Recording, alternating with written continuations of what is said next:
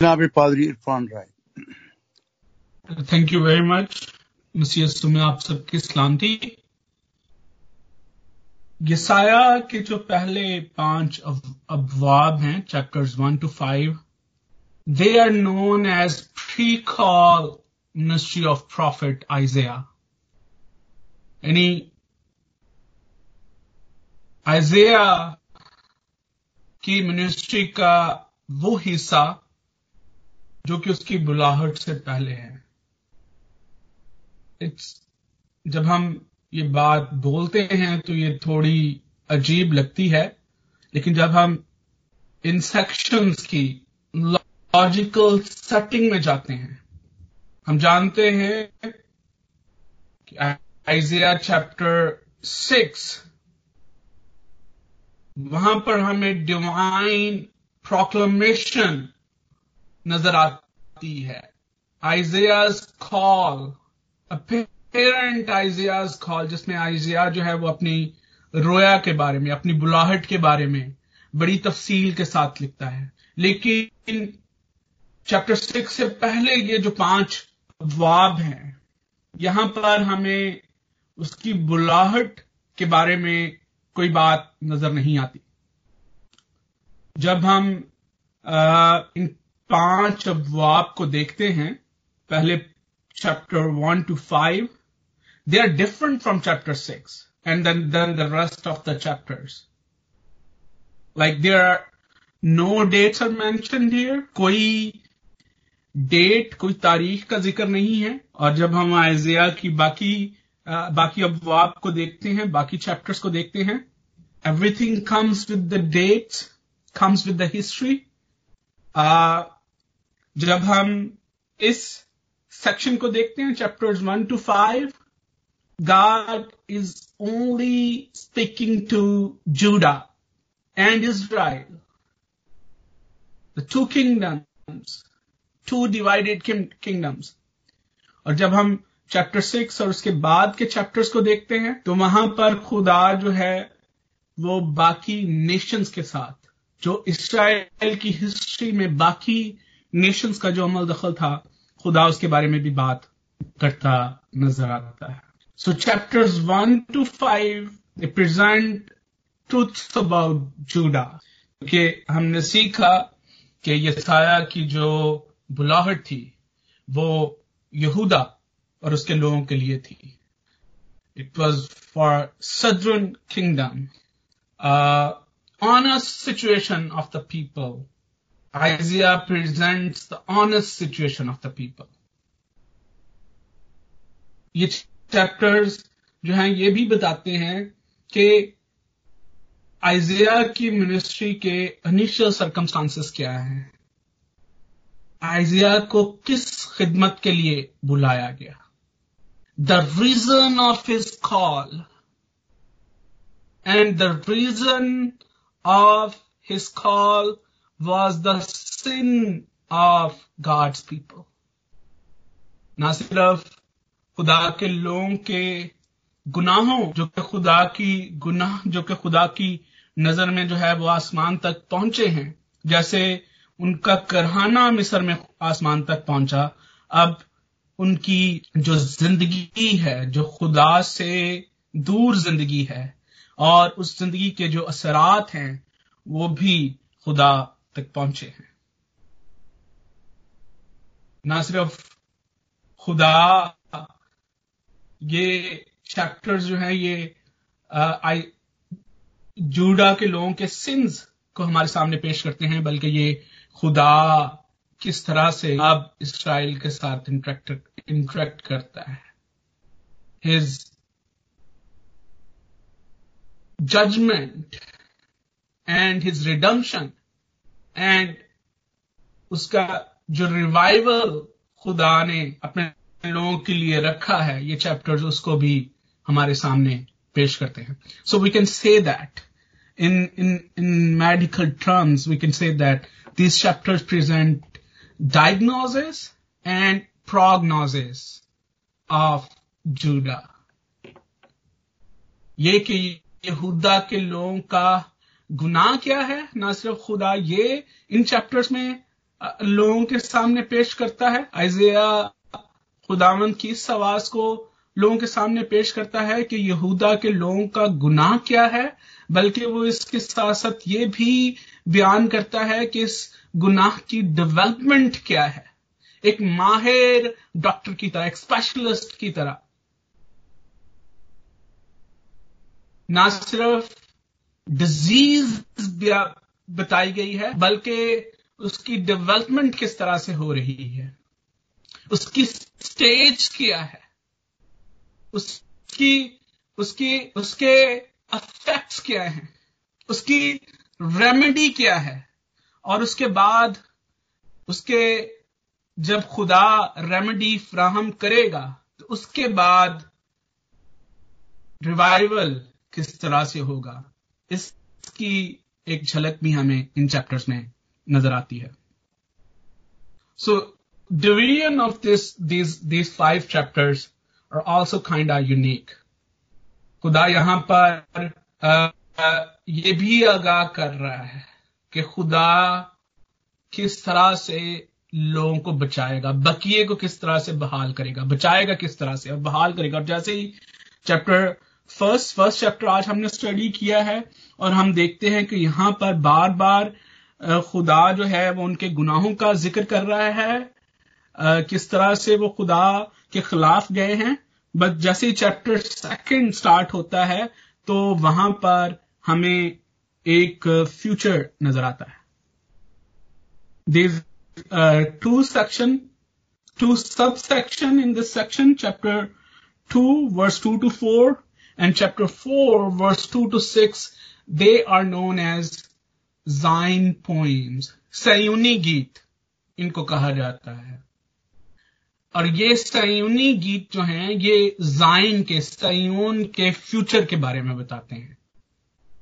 یہ خدا کے لوگوں کا، future of the people of God, اس کے بارے میں ہمیں بتاتے ہیں کہ خدا کے لوگوں کا مستقبل کیا ہے، خدا کس طرح سے اپنے لوگوں کے مستقبل کو محفوظ کرتا ہے. اور یہ زندہ امید ہے جو کہ خدا نے ہمیشہ اپنے لوگوں کو بخشی ہے. جب ہم chapter 1 and 5 they have coherent structure, logical structure ہے ان کا. جب ہم چیپٹر 1 اور 5 پڑھتے ہیں تو ہمیں یہاں پر 3 folded division نظر آئے. اور آج میں آپ کے سامنے چیپٹر جو 1 ہے اس کی جو 3 folded structure ہے، اس کی جو ڈویژن ہے 3 folded، اس کو آپ کے سامنے پیش کروں. So if we read verses 2 to 9, جو chapter 1 verse 1 is the title and it is very important. میں نے پہلے بھی آپ کو کہا کہ یہ ٹائٹل بڑا اہم ہے to understand everything، اور ہم اس کے بارے میں بھی آگے جا کے دیکھیں گے. But the 3 folded جو اس کی ڈویژن ہے، جو اس کا اسٹرکچر ہے، وہ اس طرح سے ہے کہ verse 2 to 9 جب آپ پڑھیں گے، verses 2 to 9 present national calamity, national corruption اور national sin. قومی جو گناہ جو ہے وہ اسرائیل کی جو زندگی میں پایا جاتا ہے، یہودا کے لوگوں کی زندگیوں میں جو پایا جاتا ہے، اس کے بارے میں ہمیں ذکر ملے گا. اور اس کے بعد verses 10 to 15 present religious decline, deterioration, progressive decline ہے. It's not sudden. ایسے نہیں ہے کہ لوگ ایک دم سے بھول گئے ہیں، یا ایک دم سے کوئی ایسا واقعہ آیا ہے کہ they just forgotten the God, they left the God. It's a progressive, and decline is always progressive. Verses 21 to 23, these verses present social collapse, and it's very logical that religious corruption, religious decline is in the middle. خدا پہلے national calamity کی بات کرتا ہے، national سن کی بات کرتا ہے، اور پھر تیسرے سیکشن میں سوشل کولیپس کی بات کرتا ہے، اور درمیان میں there is a section about religious decline. And And I think it's in the middle because it's a root of everything. Spiritual decline, religious decline is the root of every other decline, every other corruption. And if we see the other prayers of Isaiah, agar hum unko bhi jaakar wahan par dekhen, to they also talk about social injustice, social collapse, national sin, national corruption. And the reason of all this is because of religious decline. इसलिए chapters जो 1 to 5 हैं, इनको जो है वो आइज़िया की किताब का प्रेफेस भी कहा जाता है. द बीचा, जिसको हम कहते हैं हरफे आगाज, एब्स्ट्रैक्ट, जिसने आपको पूरे आइज़िया की किताब का जो लुब्बे लबाब है, जैसे एक राइटर जो है वो अपना जब वो किताब लिखता है, एक आर्टिकल लिखता है, उसका एब्स्ट्रैक्ट लिखता है, और एब्स्ट्रैक्ट हमें बताता है कि इस आर्टिकल में, इस किताब में है क्या. प्रेफेस हमें ये बताता है. एक वक्त था जब किताबें ली और पढ़ी जाती थी, अब तो ये ख्वाब ही हो गया है. तो सिखाया जाता था कि अगर आप एक किताब लेना चाहते हैं, अच्छी किताब पढ़ना चाहते हैं, अच्छी किताब खरीदना चाहते हैं, आप सबसे पहले देखें कि ये किताब छपी किस पब्लिशर की तरफ से है. पब्लिशर का नाम जो है वो एक अच्छी किताब में एक बड़ा अहम समझा जाता था. और उसके बाद जब आप किताब खोलते हैं तो आप उसके प्रोफेस को पढ़ें. जब हम ऑनलाइन सर्च करते हैं, जर्नल्स देखते हैं, आर्टिकल्स देखते हैं, एब्स्ट्रैक्ट इंपॉर्टेंट. आप एब्स्ट्रैक्ट पढ़ते हैं, आप देखते हैं कि ये जर्नल कहां से आया है, किस वेबसाइट पे छपा है. Everything on the internet is not good. हमेशा ये बात करता हूं. Internet is a big Google drive. हर कोई वहां पर स्टोर कर सकता है. But when you search on internet, आप देखें कि आप अपने लिए क्या जो है वो देखना चाह रहे हैं. जिस तरह से आप लाइब्रेरी में जाके हर किताब नहीं पढ़ सकते, इसी तरह से आप इंटरनेट पे हर चीज जो है वो दुरुस्त नहीं है. यूट्यूब पे हर चीज दुरुस्त नहीं है. सोशल मीडिया पे हर चीज ठीक नहीं है. सो ये आप पे डिपेंड करता है कि आप उसको किस तरह से जाकर देखते हैं, आप उसको किस तरह से सर्च करते हैं, आपकी सर्च क्या है. एंड आपकी सर्च में चंद बातें बहुत जरूरी है. Who is the source? Source कौन है? इज इट रेलिवेंट और not? Is it contemporary preview है? जब आप द बीचा देखते हैं, जब आप आगाज देखते हैं चैप्टर का, यहां पर कोई ऐसे नाम मिल रहे हैं जिन्होंने इस किताब के बारे में लिखा है, जो कि बहुत बड़े आलम हैं आजकल के दौर के. आप फुट नोट्स में जाते हैं, आप बिब्लियोग्राफी में जाते हैं, आप देखते हैं कि कैसे राइटर्स को यहां पर कोट किया गया है. And then you go for this thing. और इसी तरह से मैं ये अर्ज कर रहा हूं कि ये एक किस्म का प्रेफेस है, जहां से आपको पूरी जो है वो आइज़िया की किताब के बारे में आपको पता चल जाएगा. सो मैंने आपके सामने अर्ज किया कि title of this chapter 1 verse 1, और ये बहुत अहम है. यहां पर 4 बादशाहों का जिक्र है और यसाया की रोया का जिक्र है. सो 2 चीजों पर हम फोकस कर सकते हैं. यसाया बिन आमूस की रोया, जो उसने यहूदा और यरूशलेम की बाबत, जैसे मैंने पहले कहा, it's about Judah and Israel, यरूशलेम. ये जूडा और यरूशलेम का जिक्र यहां पर इसलिए मौजूद है, हमने पहले इसके बारे में तफसील से देखा है. It mentions about 2 kingdoms, southern kingdom and northern kingdom. इसराइल जो कि सुलेमान के बाद जैसे उसके बेटे के पास किंगडम आई, it divided into 2 parts. 2 kingdoms में डिवाइड हो गया. और यहां पर यसाया बिन आमोस की रोया, जो उसने यहूदा और यरूशलेम की बाबत, اور یہودا کے بادشاہوں عزیہ اور یوتام اور آخز اور حزقیاہ کے ایام میں دیکھی. So these kings, their chronology, their period in the history, they are very important. اور اکثر ہمارے لوگ جب ہم بائبل پڑھتے ہیں اور being a kid اور اس کے بعد بھی آگے بھی اور چرچز میں بھی we don't focus on history. یہ ہمارا بہت بڑا المیہ ہے.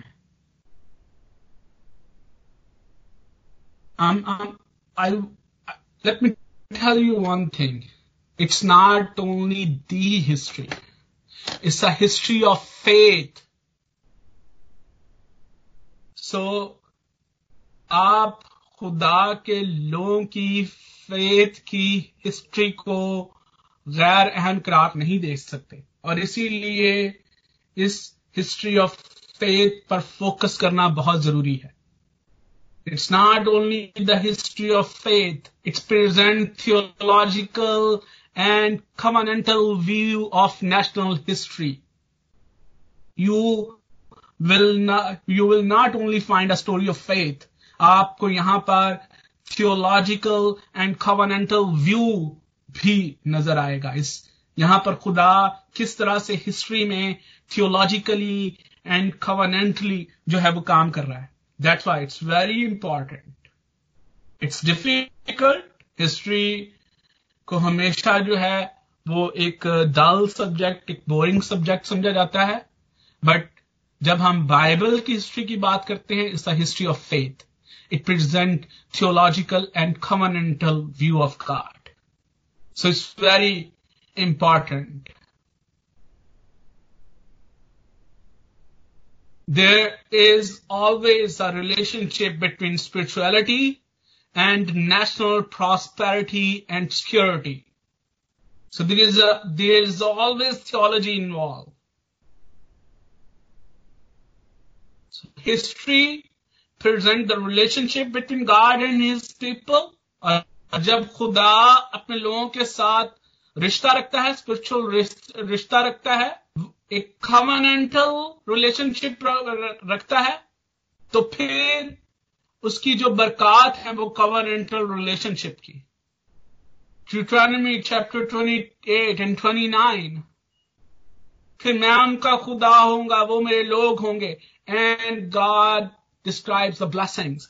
اس relationship سے جو blessings خدا اپنے لوگوں کو دیکھتا ہے وہ ان کو بھی بیان کرتا ہے. ہسٹری جو ہے وہ اسپرچولیٹی کو, خدا نے اپنے لوگوں کو اسپرچولیٹی کے لیے بلایا. And the simple definition of spirituality is obedience of God.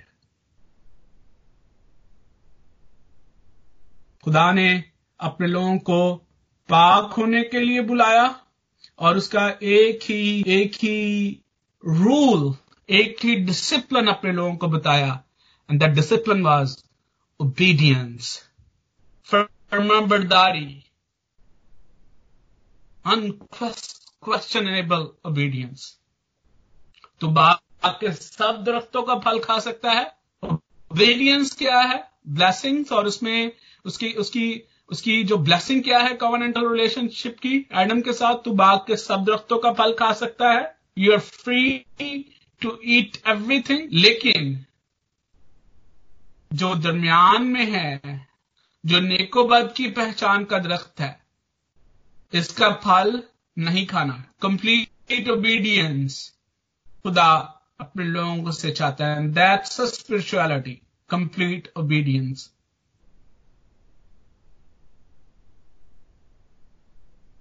Spirituality is putting God in every notion of your life. And when we talk about notions, it means concept, opinions. It's a mindset. It's not only practices. Do you have God in your every opinion? Do you represent God in your every opinion, in your every thought? جب آپ کا thinking process start ہوتا ہے, what is the source of that thinking process? Is God is the source of your thinking process?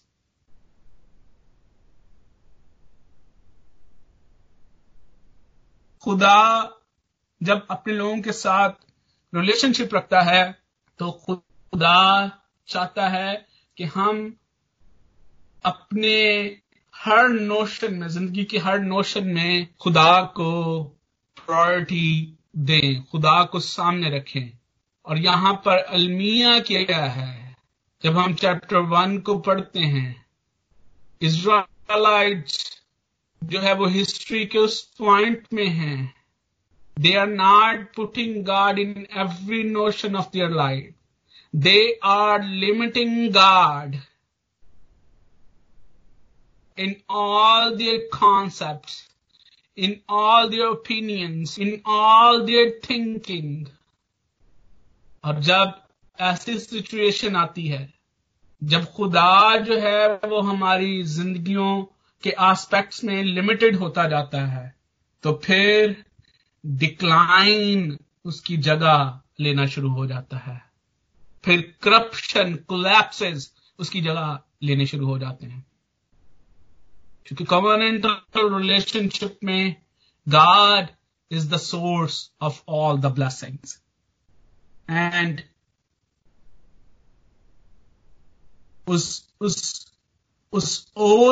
وہ جو oath ہے اس کووننٹل relation شپ میں، جو ہمارا پارٹ ہے، وہ اوبیڈینس ہے.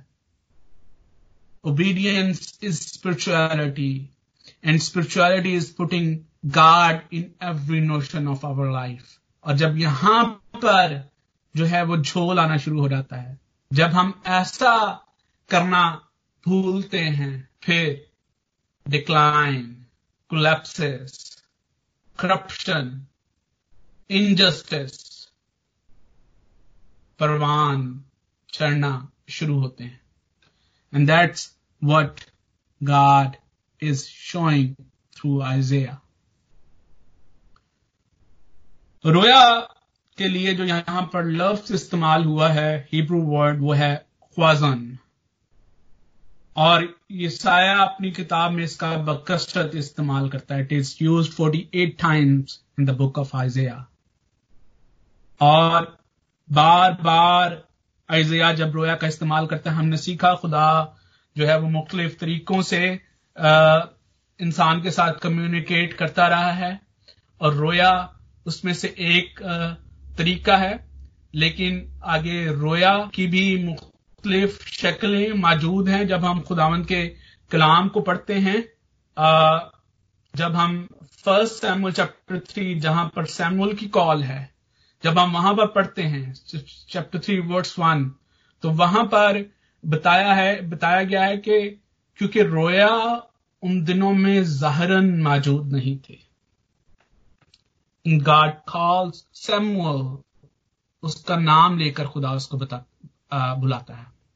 پھر جب ہم ڈینیل کی کتاب کو پڑھتے ہیں، وہاں پر ہمیں ایک آبویس جو ہے وہ ویژن کے بارے میں ملتا ہے کہ خدا کس طرح سے ویژنز میں ڈینیل کے ساتھ، اور آبویس ویژنز ہمیں وہاں پر نظر آتی ہیں. لیکن جب ہم یسعیاہ کی کتاب کو پڑھتے ہیں تو یہاں پر ہمیں ورائٹی، ویژنز کی ورائٹی آف جو ہے وہ اس کی جو شیپس ہیں، جو وہ نظر آتی ہیں، شکلیں نظر آتی ہیں. خدا جو ہے وہ رویا میں بھی آئزیہ کے ساتھ کلام کر رہا ہے. خدا جو ہے وہ وسپر بھی کر رہا ہے. خدا اس کا نام بھی لے رہا ہے، سیموئیل کی طرح اس کو بلا بھی رہا ہے. اور ہم جیسے جیسے آگے چلیں گے ہم دیکھیں گے کہ خدا کس کس طرح کے ساتھ آئزیہ کے ساتھ ہم کلام ہوا. ہم کنگز کے بارے میں بھی دیکھیں گے. جیسے جیسے ہم آگے جائیں گے ہم دیکھیں گے کہ کس طرح سے ان کنگز کا جو ہے وہ پیریڈ تھا، رین، ان کے بارے میں دیکھیں گے، اور کرائسس کیا انہوں نے فیس کیے اور اس پر انہوں نے انٹریکٹ کیا being having a divine office, how they interact. لیکن ابھی ہم دیکھیں گے دا نیشنل سچویشن. جیسے میں نے آپ سے بتایا کہ 3 فولڈڈ ڈویژن میں جو پہلا جو سیکشن ہے، it's about national corruption, national sin of the people. جب ہم آیات 2 سے 9 تک پڑھتے ہیں تو یہ ہمیں نیشنل جو کرپشن ہے اس کے بارے میں، قومی جو کولیپس ان میں ہوا اس کے بارے میں ہمیں یہ بتاتا ہے. اینڈ جب ہم ورس 2 اس کے پہلے حصے کو دیکھتے ہیں تو یہاں پر لکھا ہے، سن آئے آسمان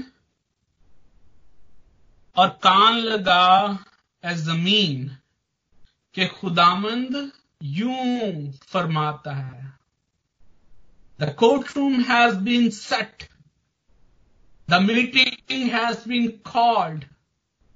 And the summons has been sent to heavens and earth.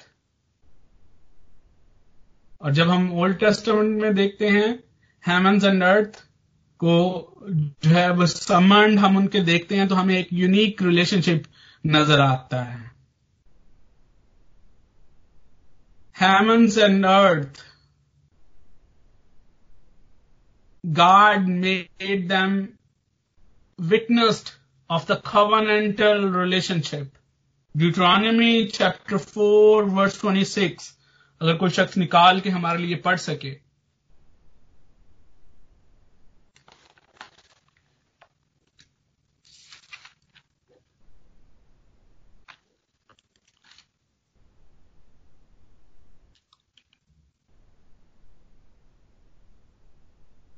کون سا چیپٹر بتا؟ Deuteronomy chapter 4 verse 20. استثنا chapter 4 استثنا کتاب چوتھا باب اور اس کی 26ویں آیت.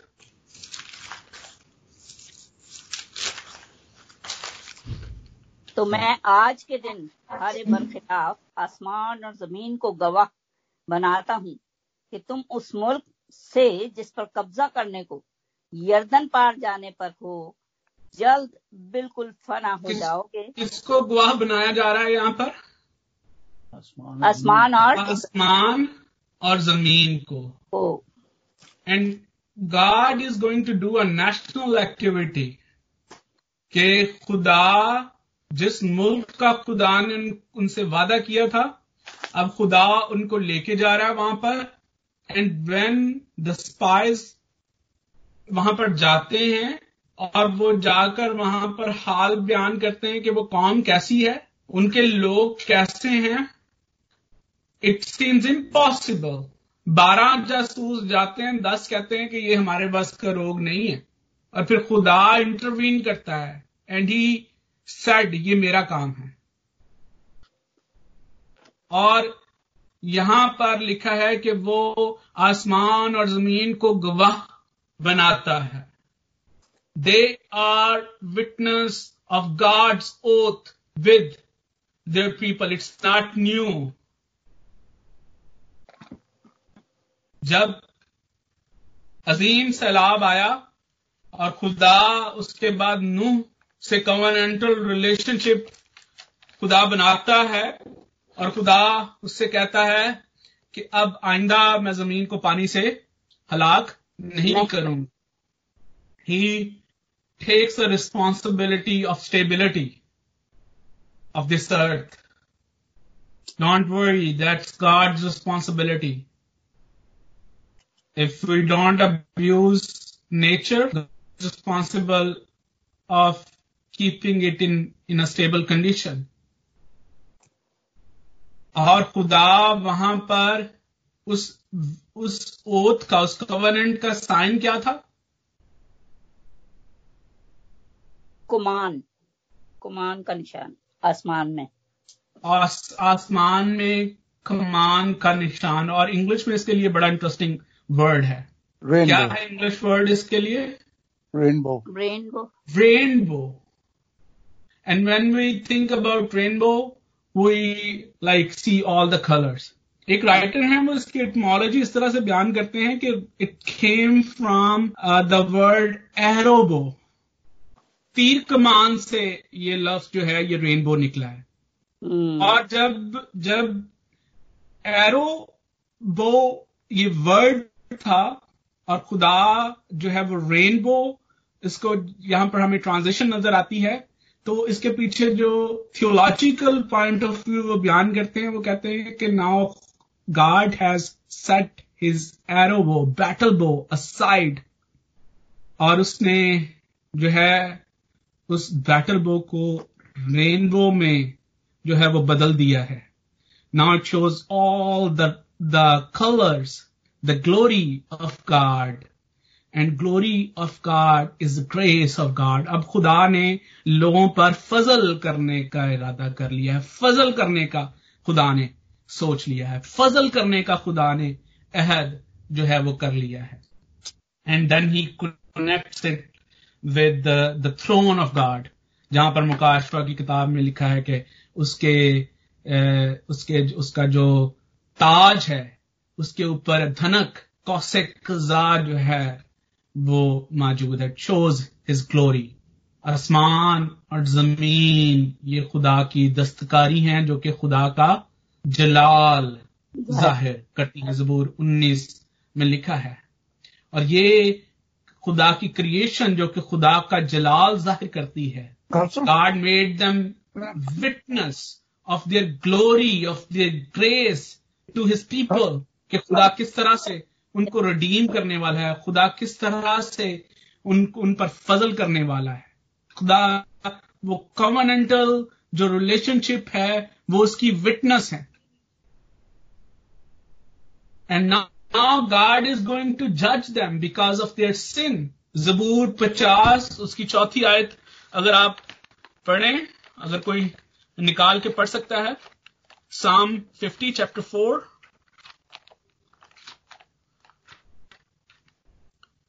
Psalm 50 verse 4. جی. اپنی امت کی عدالت کرنے کے لیے وہ آسمان اور زمین کو طلب کرے گا. اپنی امت کی عدالت کرنے کے لیے وہ کیا کرے گا؟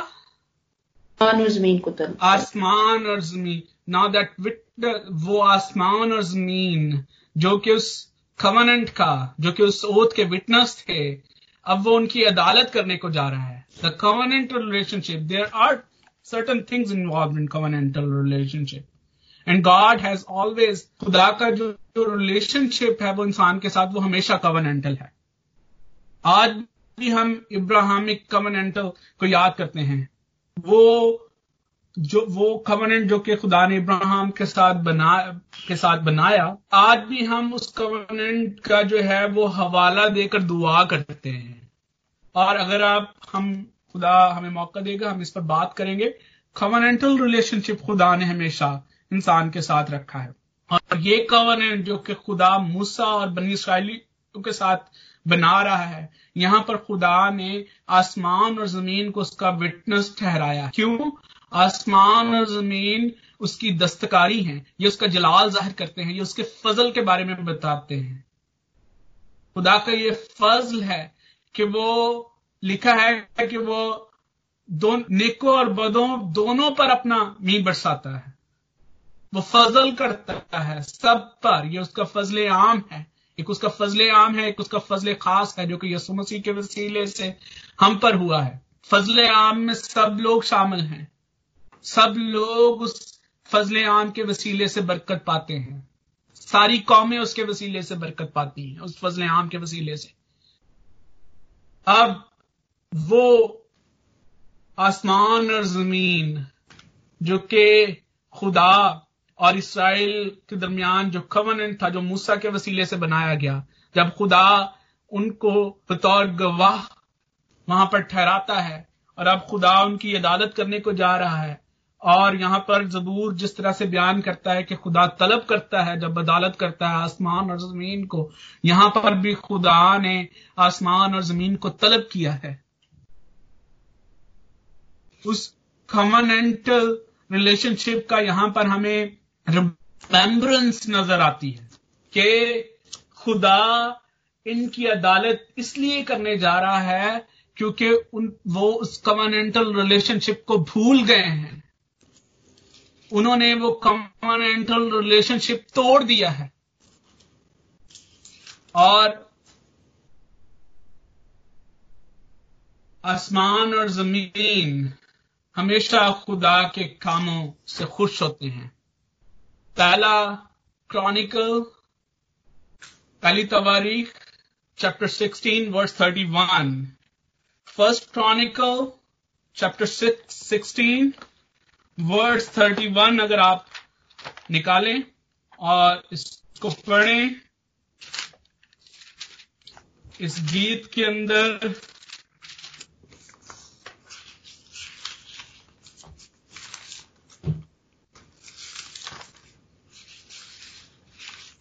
یہاں پر لکھا ہے کہ آسمان خوشی منائے اور زمین شادمان ہو، وہ قوموں میں اعلان کریں کہ خداوند سلطنت کرتا ہے. آسمان اور زمین خوشی منائیں اور وہ قوموں میں اعلان کریں کہ خداوند سلطنت کرتا ہے. آسمان اور زمین خوشی مناتے ہیں، ریجوائس کرتے ہیں جب خدا سلطنت کرتا ہے، جب خدا جو ہے وہ عدالت کرتا ہے، جب خدا اپنے کام کرتا ہے. And that's the relationship between God and his creation. And his creation is always on his side. وہ ہمیشہ خدا کے کاموں سے خوش ہوتے ہیں. کوئی گلہ نہیں ہے، کوئی شکوہ نہیں ہے، کوئی شکایت نہیں ہے، کوئی کمپلین نہیں ہے. اب ہم بھی جو کہ اس کریشن کا حصہ ہیں، ہم بھی جو کہ خدا کی مخلوق ہیں، اور ہم اپنے آپ کو اشرف المخلوق کا سپر کریچر ہم خدا کی کہتے ہیں، ہم اپنے آپ کو ہیں. Are we on God's side? And if we are on God's side, how do we reflect it? کیا ہم اپنی زندگی میں خدا کے کاموں پر خوشی کرتے ہیں without any complaint، کسی شکوے کے، کسی گلے کے بغیر؟ کیا ہم آسمان اور زمین کی طرح یہ کہہ سکتے ہیں کہ خدا سلطنت کرتا ہے، خدا جو ہے وہ ہر ایک چیز پر قادر ہے، آسمان اس کا تخت اور زمین اس کے پاؤں تلے کی چوکی ہے. ہم زبان سے تو بول دیتے ہیں، بٹ کیا یہ ہماری زندگی کے ہر نوشن میں شامل ہے؟ یا when suffering comes, when pandemic comes، پھر ہم کہتے ہیں کہ no, it's not good. شاید خدا جو ہے وہ بھول گیا ہے، شاید اس نے اپنی سلطنت کرنے میں، اس کے رین میں کسی چیز کی کمی رہ گئی ہے. Let me tell you one thing، عزیزو، خدا کو ہر چیز کا پتہ ہے. ہر ایک چیز. زبور 139 میں زبور نویس کہتا ہے کہ اسے ان باتوں کا بھی پتا ہے جو ابھی تک میرے زبان پر نہیں آئیں. God knows everything in our life. وہ باتیں جو کہ ہو چکی ہیں، جو ہو رہی ہیں اور جو ہونے والی ہیں. اور اگر ہم خدا پر ایمان رکھتے ہیں اور ہم یہ ایمان رکھتے ہیں کہ وہ سلطنت کرتا ہے اور اس کی سلطنت جو ہے وہ پرفیکٹ ہے، تو پھر ہمیں کسی چیز میں کوئی پرابلم نہیں ہونی چاہیے. یہاں پر ہم یہ بھی دیکھتے ہیں کہ خدا اس آیت کے دوسرے حصے میں اور پھر تیسری آیت میں خدا چارجز جو ہے آسمان اور زمین کو طلب کرتا ہے اور پھر خدا چارجز سناتا ہے. نیشنل چارجز جو کہ نیشنل کرپشن کی وجہ سے ان لوگوں پر خدا جو ہے وہ چارجز جو لگا رہا ہے. اور جب ہم ان آیات کو دیکھتے ہیں تو یہاں پر لکھا ہے کہ میں نے لڑکوں کو پالا پوسا پر انہوں نے مجھ سے کیا کیا؟ سرکشی کی. ریبیلین اگینسٹ گاڈ، خدا سے بغاوت کی انہوں نے. اور پھر ایک السٹریشن کا یہاں پر استعمال ہے.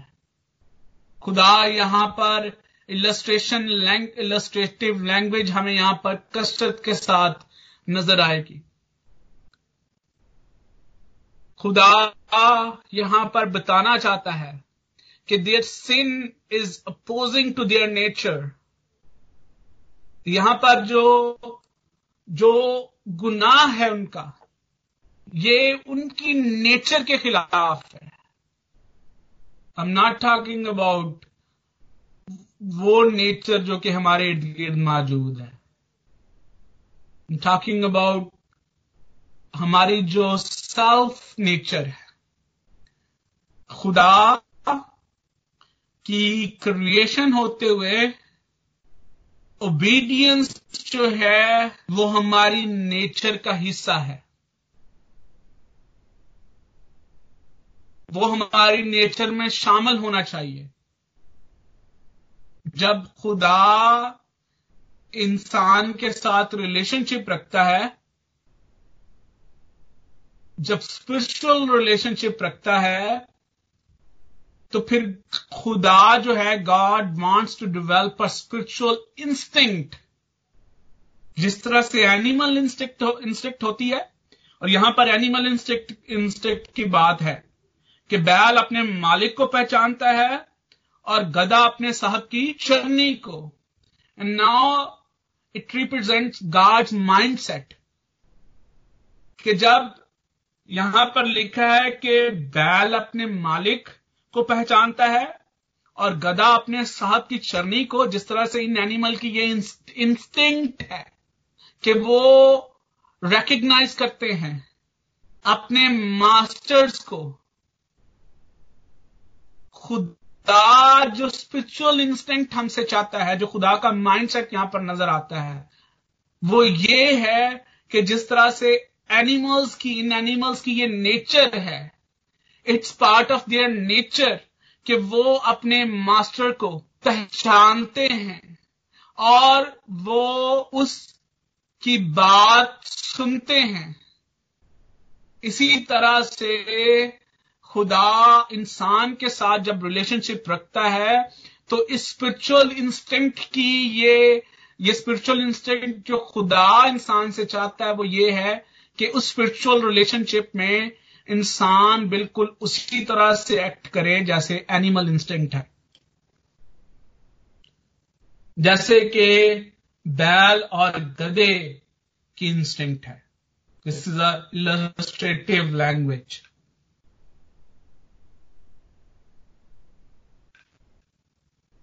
جب ہم گناہ کرتے ہیں تو ہم اسپرچل انسٹنکٹ کے خلاف جا رہے ہیں. جب ہم ورڈ اسپرچل استعمال کرتے ہیں بطور بلیور، تو اس اسپرچلزم کا کانٹینٹ یہ ہے، فلیش یہ ہے، جس کو یہاں پر السٹریٹو لینگویج میں بیان کیا گیا ہے کہ ہماری انسٹنکٹ میں یہ شامل ہونا چاہیے کہ ہم خدا کو بھول نہیں سکتے، ہم خدا کو چھوڑ نہیں سکتے، ہم خدا کے خلاف سرکشی نہیں کر سکتے. لیکن یہاں پر اسپرچل انسٹنکٹ کے خلاف جو ہے وہ گناہ ہو رہا ہے. اور پھر جب ہم ورس 4 پر جاتے ہیں تو وہاں پر ہمیں خدا جو ہے وہ اس گناہ کو ایکسپوز کرتا ہے. خدا ان کے اس گناہ کو اور زیادہ کھلے طور پر بیان کرتا ہے. خطاکار گروہ، بدکاری سے لدی ہوئی قوم، بدکاروں کی نسل، مکار اولاد جنہوں نے خداوند کو ترک کیا، اسرائیل کے قدوس کو حقیر جانا اور گمراہ برگشتہ ہو گئے. Now, here I've said that the first sin was against their own nature, against their own spiritual instinct. اور یہاں پر جو گناہ ہے ان کا، اس کی نیچر جو ہے وہ یہ ہے کہ this now God is exposing that this sin is against the privileges that God has given to them. اور یہاں پر یہ ساری پریولیجز جو ہے یہ ناؤن فارم میں یہاں پر ان کا ہمیں ذکر ملتا ہے. اگر ہم ورڈس 2 اس کا جو بی پارٹ ہے اس کو لے کر اگر ہم 4 آیت تک پڑھیں تو آپ کو یہ پریولیجز 4 پریولیجز یہاں پر جو ہے وہ بیان کی گئی ہیں. God used the noun nation for them.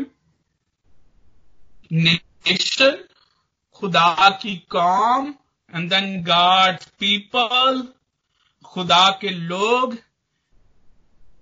اور پھر خدا کے بچے, خدا کے اولاد, اور پھر خدا آف سپرنگ, فرسٹ چلڈرن, اور پھر آف سپرنگ جس کو ہم سیڈ بھی کہہ سکتے ہیں. اور یہ چاروں جو پریولیجز ہیں یہ خاص جو ہے یہ پروسیس کو ہمارے سامنے پیش کرتی ہیں. جب خدا نے اسرائیل کو بطور قوم چنا اور بطور قوم اپنے لیے بلایا تو خدا نے ان کو ایک پاکیزگی کے لیے بلایا. خروج اس کا 19واں باب اور اس کی 6 آیت اگر کوئی ہمارے لیے پڑھ سکتا ہے. خروج 19واں باب اس کی 6 آیت. تو یہاں پر خدا بیان کرتا ہے کہ وہ کس طرح وہ کس لیے بلاتا ہے اس قوم کو. جی 6 آیت. اور تم میرے لیے کاہنوں کی ایک مملکت اور ایک مقدس قوم ہوگے. انہی باتوں کو تو بنی اسرائیل کو سنا دینا. آمین. کیسی نیشن ہوگے؟ کاہنوں کی مملکت اور ایک مقدس قوم ہو گیا. A nation has been called and this nation is called for holiness. اور یہ پریولیج جو کہ خدا نے اس قوم کو عطا کی اب یہاں پر خدا جو ہے بیان کر رہا ہے کہ their sin is against this privilege. خدا نے ان کو ہولینس کے لیے بلایا ہے, پاکیزگی کے لیے بلایا ہے. پاکیزگی خدا کی نیچر کا حصہ ہے. It's heart of the nature of God. جب ہم خدا جو کہ ایک مقدس خدا ہے, پاک خدا ہے, بائبل بار بار ہمارے سامنے پیش کرتی ہے اس کانسیپٹ کو ہی از دا ہولی ون. اور جب ہم اس کے ساتھ اس کے لوگ ہونے کی کمٹمنٹ کرتے ہیں تو پھر اس ہولینس کا مارک ہمارے اوپر بھی آ جاتا ہے. مبارک ہے وہ the redeemed one, وہ ہیں جنہوں نے اپنے جامے برے کے خون سے دھو لیے ہیں. اور خدا کہتا ہے کہ اب ان جاموں کو دوبارہ داغدار نہ کرنا. اینڈ دین نئے عہد نامہ میں بڑی سخت لینگویج, بڑی جو ہے وہ ہارڈ لینگویج استعمال ہوئی ہے کہ جو بار بار ایسا کرتے ہیں وہ کیسے لوگ ہیں؟ جیسے نہلائی ہوئی سورنی کیچڑ میں دوبارہ چل جاتا اور کتا اپنی کیا کو. زبور نویس کہتا ہے کہ خدا بار بار گناہ کرنے والے کی بالدار کھوپڑی کو چیر ڈالے گا. And that's not the sin جو کہ ہم سے سرزد ہو جاتے ہیں. جیسے ہم کہتے ہیں کہ ہم بات چیت میں بول چال میں گناہ کر لیتے ہیں. یہ ایک گناہ ہے جو کہ ہم بار بار کرتے ہیں. ایک ایسی ڈیزیز جس کو ہم بار بار اپنے اوپر لیتے ہیں, بار بار redeemed one کو بھول جاتے ہیں. That's the sin that God is talking about here. ہم اس کے نجات بخش کام کو جب بھول جاتے ہیں. اکثر میں نے دیکھا ہے لوگوں کو باتوں میں جب آلٹر کال دی جاتی ہے وہ لوگ جو کہ پہلے ہی جو ہے وہ اپنے آپ کو ریڈیم جو ہے ہو چکے ہوتے ہیں اور وہ اپنے آپ کو ریڈیمڈ سمجھتے ہیں، اینڈ پھر جب آلٹر کال ہوتی ہے ہاتھ کھڑے ہوتے ہیں یا وہ آگے آلٹر کال پہ پہنچے ہوتے ہیں. مجھے آج تک اس فینومینا کی سمجھ نہیں آئی. And when God is using a very hard language یہاں پر ریڈمپشن کو بھولنے کے لیے یہاں پر جو ہے یہ بڑی ہارڈ لینگویج خدا یہاں پر استعمال کر رہا ہے. دوسری پریولیج جس کا میں یہاں پر خاص طور پر ذکر کروں گا، جس کا ہم نے پہلے بھی ذکر کیا، وہ یہ ہے کہ خدا نے ہمیں ایک خاص نسل کے طور پر چنا، ایک خاص وی آر بلیسڈ سیڈ. جب میں نے پہلے بھی ذکر کیا، جب خدا نے حوا کو سزا سنائی تو اس سزا میں ایک برکت بھی شامل تھی، اور وہ برکت یہ تھی کہ میں تیری نسل، اور جب خدا جو ہے وہ سانپ کو سزا سناتا ہے تو میں تیری نسل اور عورت کی نسل کے درمیان کیا کروں گا؟ عداوت ڈالوں گا. سو دس یہ جو عداوت ہے، یہ جو دشمنی ہے، یہ کس سیڈ میں موجود ہے؟ شیطان کے سیڈ میں، اور پھر seed of the woman which is blessed seed, جو کہ خدا کا سیڈ ہے، کیونکہ اسی سیڈ میں سے ریڈیمر جو ہے وہ پیدا ہونا تھا. So this seed can not be cursed. اور خدا اس لیے عورت کو یہ کہتا ہے کہ خدا صاحب کو یہ میں تیری نسل اور عورت کی نسل کے درمیان دیر از ایک جو بغاوت، ایک جو لڑائی ہے، بیٹل ہے، وہ آلویز موجود ہے اس بلیسڈ نیشن کے درمیان اور اس سیٹینک نیشن کے درمیان، بلیسڈ سیڈ کے درمیان اور سیٹینک سیڈ کے درمیان. اور خدا اسرائیلیوں کو، خدا اولڈ ٹیسٹمنٹ چرچ کو، اور پھر اس کے بعد نیو ٹیسٹمنٹ چرچ کو خدا اس سیڈ میں شامل کرتا ہے جو کہ بلیسڈ سیڈ ہے. آئزیاہ چیپٹر 41 ورس 8 پڑھیں، یہاں پر خاص طور پر ابراہیمک سیڈ کا جو ہے وہ ہمیں ذکر ملتا ہے. اس کے بعد خدا جو ہے وہ مائی پیپل جو ہے وہ جب خدا یہاں پر لفظ استعمال کرتا ہے، my people is a continental language. جب بھی آپ بائبل میں پڑھتے ہیں کہ میں ان کا خدا ہوں گا، وہ میرے لوگ ہوں گے، جرمایہ چیپٹر 32 ورس 28، میں ان کا خدا ہوں گا، وہ میرے لوگ ہوں گے. That's a continental language. خدا جہاں پر بھی آپ یہ لینگویج دیکھیں گے، اور یہاں پر بھی یرمیہ 32ویں باب میں بھی عہد کا ذکر ہو رہا ہے.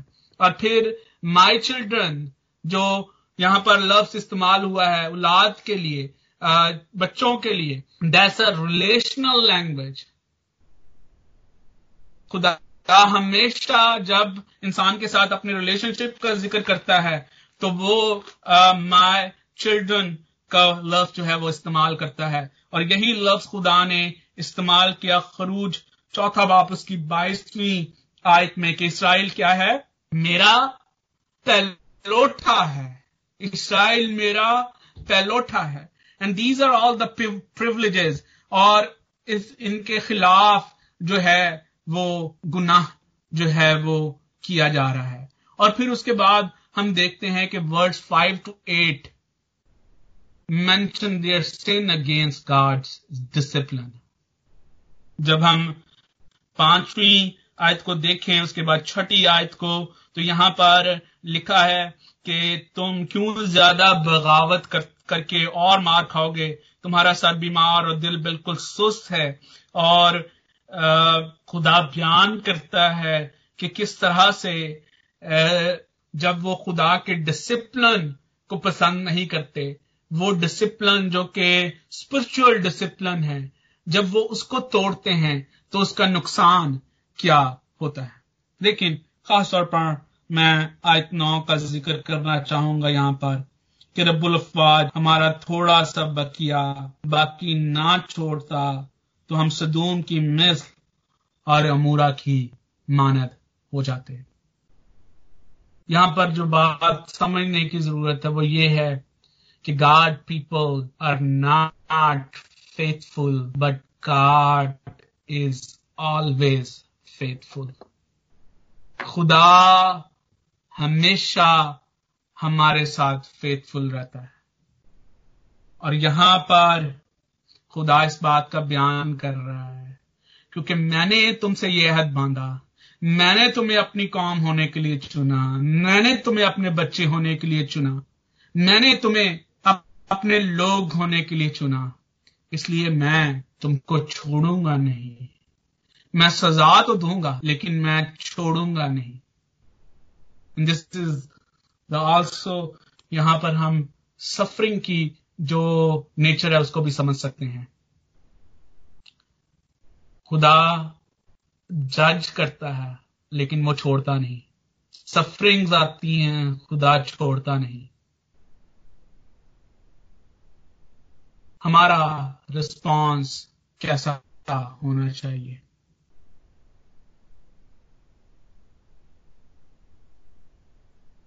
ہماری انسٹنکٹ کیسی ہونی چاہیے؟ اور آج یہی چیلنج میں اس حصے کے وسیلے سے آپ کے سامنے رکھنا چاہتا ہوں.